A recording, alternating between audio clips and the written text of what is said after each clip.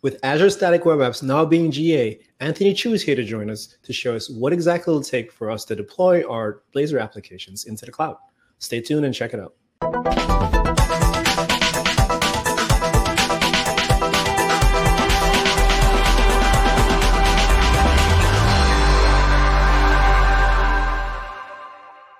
Hi, everyone. Thank you so much for joining us for this episode of On.NET. My name is Cecil Phillip, and today we're going to be learning about Azure Static Web Apps from my friend Anthony Chu. Anthony, how are you doing, man? Good. How's it going? Good. So for the folks that don't know who you are, why don't you introduce yourself and let us know what do you do? Yeah, my name is Anthony Chu, and I am a program manager on Azure Static Web Apps as well as Azure Functions. Awesome. So why don't we just go ahead and get into it? What exactly are static web apps? Like what does that even mean?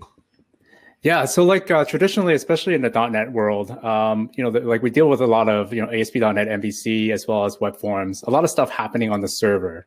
But over the years, the browsers have gotten a lot more powerful, and folks have started running lots of JavaScript in there. So offloading a lot of compute to the browser.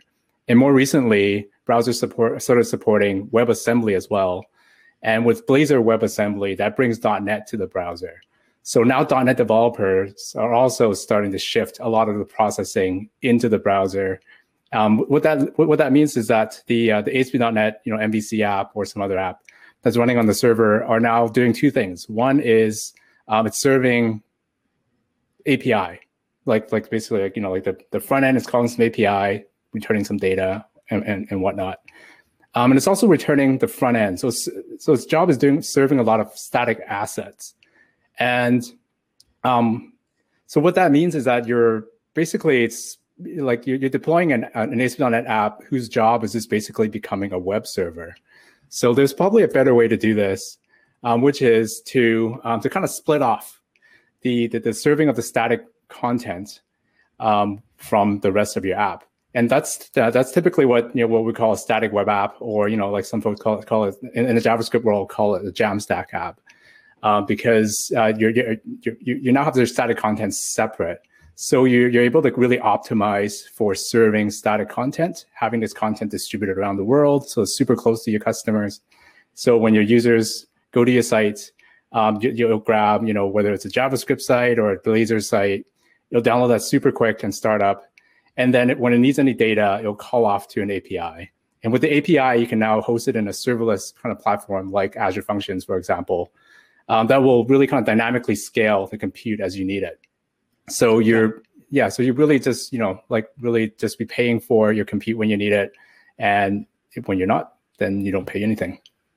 So one of the things that I've been familiar with is the concept of a SPA, right? Like a single page application. So I'm kind of wondering, well, what's the difference between a single page application, SPA as we call them, and a static web app? Because it kind of sounds like to me what you're describing is something where I have my static assets separate from some backend or some API or whatever the case is. And like you said, I can optimize on that, that static experience, whether it's through caching or CDNs or whatever the case is. But that's now a separate concern, right? But how do I think about that differently than how we used to think about SPAs? I think static web apps is really just probably a superset of SPAs, right? So SPAs are typically, when you think about it, you're thinking of Angular apps, React apps, Vue apps, Blazor apps. But there's also a whole different world of, these things called static site generators, where folks will, pre-process some stuff at build time to turn out, basically, create a bunch of static files to serve. Both of those work really well with as a static web app. And then typically, most of those apps requires a little bit of compute on the server, and that's kind of split off into a serverless API. Got it. Okay, that makes sense. All right. So are there any demos or anything like that for us to see? Can we kind of... Yeah, but let's talk a little bit about how you would host a static web app first. And we'll start off by just talking about if you were to just, to host your static web app yourself, what you would need to do to kind of make that happen. Right, so typically you want a place to host your static content. Quite often this is some object storage like Azure Storage or something like that. And you have your source somewhere, and then you might be going through a proper CI/CD thing to actually build your app. In this case, it might be a Blazor app. and then deploy that to your blob storage. And then maybe you need to distribute your application all over the world, so like your customers can access it super quickly. So you typically would create some kind of a global distribution thing, maybe stand up a CDN in front of your static content. And then your customers get your site and they're happy. And then if you need APIs, then you would have to go off and spin off some serverless kind of compute thing like Azure Functions, and then also figure out how to deploy to it, right? So there's a lot of stuff that you need to do in order to kind of set up something if you were to do this yourself. And then on top of that, there's some questions about, well, what if I need a custom domain? What do I have to do to get that? How do I get myself an SSL certificate? How do I set up authentication? How do I set up routing and stuff like that? That's typically required by these static or single page applications. Yeah, it just seems like there's just so much stuff that needs to happen just to get this thing like deployed, and not only just deployed, but deployed in a secure and scalable way, right? Yeah, absolutely. What I'm hearing from you is Static Web Apps helps with that. So it's not just about putting my static assets up in the cloud somewhere on some storage location, you know what I mean? But it's again, like, what are some of those required additional things that we need as developers to make sure that this app is performant, it's secure, and it scales well as we need it to? Yeah. So what I was showing you earlier, like, works really well. Like, if you were able to, if you wanted to set those up, it actually will serve your static content as well as your APIs really well. But it does require a lot of work to set that up. So what Static Web Apps in Azure sets out to do is that we want to make sure that it's like, everything that you need in your toolkit is available to you, and it's there out of the box. So you don't have to worry about any of that stuff I talked about earlier. You just create yourself a static web app, and your web app just deploys to it. So so in the static web apps toolbox, obviously we have some way of distributing or serving your static content, and that's globally distributed. So we'll distribute your content around the world, so you don't have to worry about setting up that CDN in order to get your content close to your customers. And then we also provision behind the scenes for you an Azure Functions app if you have an API. And this is like not even visible to you. We're actually taking care of this for you entirely. So all you see is a static web apps resource when you're in Azure. But behind the scenes, if you want to use Azure Functions, we have that available to you. And then we're pretty opinionated about how we think this workflow should be. And then we expect your source to be in Git somewhere. So whether it's in GitHub, or it's in Azure DevOps, or some other source control provider that you might have. So we kind of expect you to kind of like commit to or kind of push to a branch in order to kick off a deployment. And then we set up automatically, we set up a GitHub action for you to actually build both your front end app as well as your Azure Functions. And out of the box, we know how to build most of the popular JavaScript frameworks, as well as Blazor apps. So you don't actually have to configure anything. You just have to tell us, this is where my app lives, and this is where my API lives in my repo. And then we take care of building those and deploying them to the right place. Nice. Yeah. And then lastly, we also have like this kind of like front end or kind of proxy layer that takes care of your, like if you want to set up a custom domain, you can really easily set that up. And then for every domain that you set up, we just give you a free SSL certificate. So you don't have to worry about any of that stuff. If you want to kind of have like authentication, if you want to have customers log in using GitHub or Twitter and stuff like that, you can actually just, without writing any code, just hit a couple of endpoints that Static Web Apps provides to you, and you can just log in. So I get a free SSL for my domain. I'm guessing we get, Apex domain support, and again, I don't have to think about it, right? I could publish it to Azure and like let Azure do what it's supposed to do. And now I can just focus on deploying my application. Yeah, just focus on writing your application, and then we take care of the rest for you. Nice. I love it. Love it. Yep. And then lastly, there's like typically in static web apps, or like especially single page applications, you kind of have to deal with some routes. A typical thing that you need to do is like this thing called the fallback route. So if you want to deep link into different parts of your application that's only accessible using client-side routing, that your site still comes up properly. So we make routing really easy for you to set up with a config file. And you can also lock down various routes based on roles. So if your customers or if your users are logging in, you can say that certain people can have access to this route, but not others. Right. Okay. Yeah. And then, so I already talked about all these features. There's a couple more that I want to touch on. So we have a pretty good local development experience. Currently, it's using VS Code, but we're also working with Visual Studio as well to make this happen, as well as a local CLI. And what the CLI enables you to do is to actually run the entire stack locally. So you don't have to deploy your app to see what's happening. So and then it's using like emulators or just some type of shim that's going to act like I'm in the cloud, but I'm not really. Yeah. So this is like sort of like the architecture of the emulator itself. So it's just an executable that you run locally. But typically, what you would end up doing without like something like this emulator is that you would have to figure out a way to start up your front end app, whether it's using your Blazor dev server or some static kind of file server thing. You then have to start up your functions runtime. And both of those run on two different ports. So now your functions runtime needs to be configured with cores before your front end can call it. And you can't test out the authentication of the routing and all that stuff, right? So there's a lot of things happening there that you can't test out locally or can't test out easily locally. So what this emulator does is that it'll start up and basically give you one endpoint that you can hit that will proxy to both your front end stuff as well as your back end routes. And then also it understands routing and auth as well. So you can actually fake out authentication so you can test it out without deploying it to the cloud. I think that's one of the things I've always wanted as I've been working with things inside of Azure is being able to do auth locally, whether it's with easy authored functions or whatever the case is. Like being able to simulate that locally in the offline way has been like a big ask for me. So I'm glad we have something similar to that, for Azure Static Web Apps. Yeah. Want to see a demo? Yeah, of course. Let's do it. Show me the code. All right. So this is a pretty basic app. Like I gotta say, like I literally just spun this up in like 15 minutes last night. So it consists of like 3 different projects, just to show how you can lay out or structure your application that consists of both a serverless function app in Azure Functions, as well as a front end app.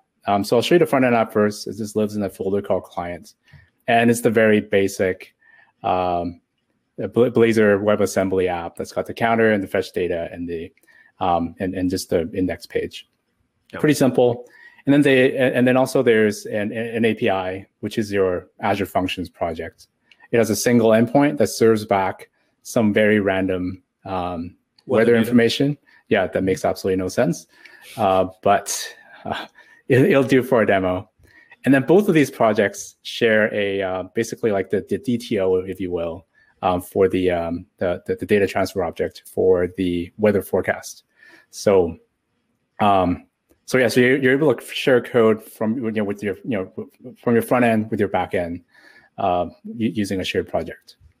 So the first thing that I want to ask you, so when you created this project right now, did you use any particular templates or anything, or did you just structure it this way, or was there like some pre-generated thing that helped you create this? So in this particular case, I created this myself. So I just like did .NET New Blazor WASM for the client app, and then I used the function CLI to scaffold my API app. But we are actually working on some templates that will allow you to kind of just spin this all up really easily. And also working with Visual Studio to do this as well. So if you're a Visual Studio developer, you can do this all in there. Hopefully, yes. we'll be able to kind of get to that in the next few months. Got it. So, and also like we have in our samples or in our documentation, we also have a link to a basically like a GitHub template repo. So if you don't want to create the 3 projects yourself, you can just really easily just generate a repo from that template, and you can just be up and running. Nice. Okay. Yeah. So I think that'll be great. If we have a template, that'll make that easier. Like just one less step or a couple less steps for us to do. That'll be awesome. Yeah, absolutely. So I'm going to go ahead and just like start this Blazor app locally, just to show how you would test this out locally. So I'm going to just go .NET Watch Run. Oh, I'm in the wrong folder. You're in the right folder? Okay, no, yeah. First step. There we go. This happens to be a .NET 6 preview Blazor app. So that's actually has like hot reloading and stuff configured. And if I go to the site, it opened up in another browser somewhere, but I'll just pop open a browser here. Oh, it opened here. Okay, cool. So this is my site. But if I go to fetch data, you can see that it's not working because my function app is not up. And even if it were, it wouldn't work because my code is actually trying to access it at /API/weather. Right. So how I would make this work is that I can use that CLI I was telling you about earlier from Static Web App. So you can grab this from npm, just go npm install. If you don't like JavaScript, the only thing that you need to know is that you have to install npm and then install this thing. You don't have to worry about the fact that it's written in JavaScript. It works just as well with Blazor. And to start it up, it's pretty simple. We just have to say swa start. And then because my Blazor app is already running, I just pass it the location of my Blazor app to proxy to. So say localhost 5000. And I also have an API app. So and so I have to tell it where the API lives. So that lives in the API. And that's it. It's going to go and start up both the emulator itself as well as the Azure Functions core tools that runs the my API. So I don't have to worry about starting that at all. And if I wanted to serve static assets instead of like proxying to a dev server, I can do that as well. So now my app is up. And if I now go to localhost 4280, see the app still works. Okay. But if I went to fetch data, it's nice. Actually working. Yeah, and then if I just refresh it, you can see that it's giving us the very wildly kind of like fluctuating weather from the random generator. Right. So what I'm seeing now is that if I know a little bit of Blazor and I know how Azure Functions works, the workflow shouldn't be too much different from what I'm used to today, right? All I'm doing now is that I'm bringing them together. And then now, like you mentioned, I could use that SWA CLI tool to kind of, create that like development environment for me. And I guess the only thing left for us to do is deploy the thing, right? Whenever after, obviously, like the app is working locally. Yeah. So now that I tested out my app, the only thing left to do is deploy it. So to do this, I'm just going to stop my app first. Okay. I can use my or the Azure Static Web Apps Visual Studio Code extension.